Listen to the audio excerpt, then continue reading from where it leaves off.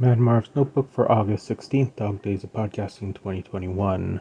So I was reading through Facebook group for Dog Days and came across uh, Craig's question because he was, I guess, not exactly writer's block, but he needs topic for an episode, and I'm not sure where I got that response from. I know I've heard that expression before. The "Where's my pants? Who's seen my pants?" It's as a writing prompt, I know I got it from some kind of writing list or readers list, and every now and then someone would ask for some kind of a writing prompt, and I can't explain why, but it just stuck out in my head as something to get the conversation started. Is to ask if anyone has seen their pants, and normally, someone would reply with something ridiculous, and someone else would reply with something else even more ridiculous, and it would get a chain going. And sometimes that inspires some people to write, just to get the creative juices flowing.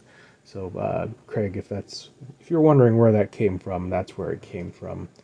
But because I obviously have nothing else to talk about, let's see, I need a real topic for today.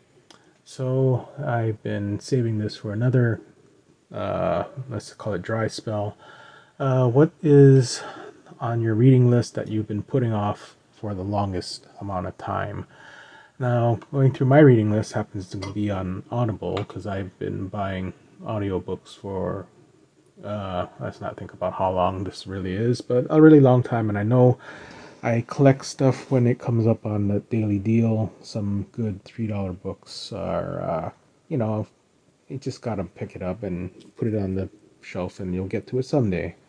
So the ones that I've had here the longest are some. I can't exactly remember when I was going through a philosophy phase, but I know I went through one, and I picked up The Republic by Plato and the Nicomachean Ethics by Aristotle.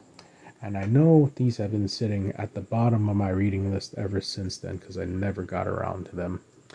And and honestly, I had a really good reason for this. It's because they've been around for a few thousand years, and so what's a few more? I mean, is it really going to change that much if we put it off until I'm really, really bored?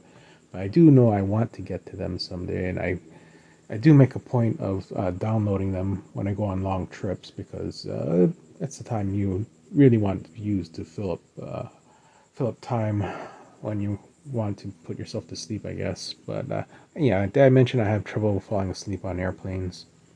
It's not just my apnea, I guess.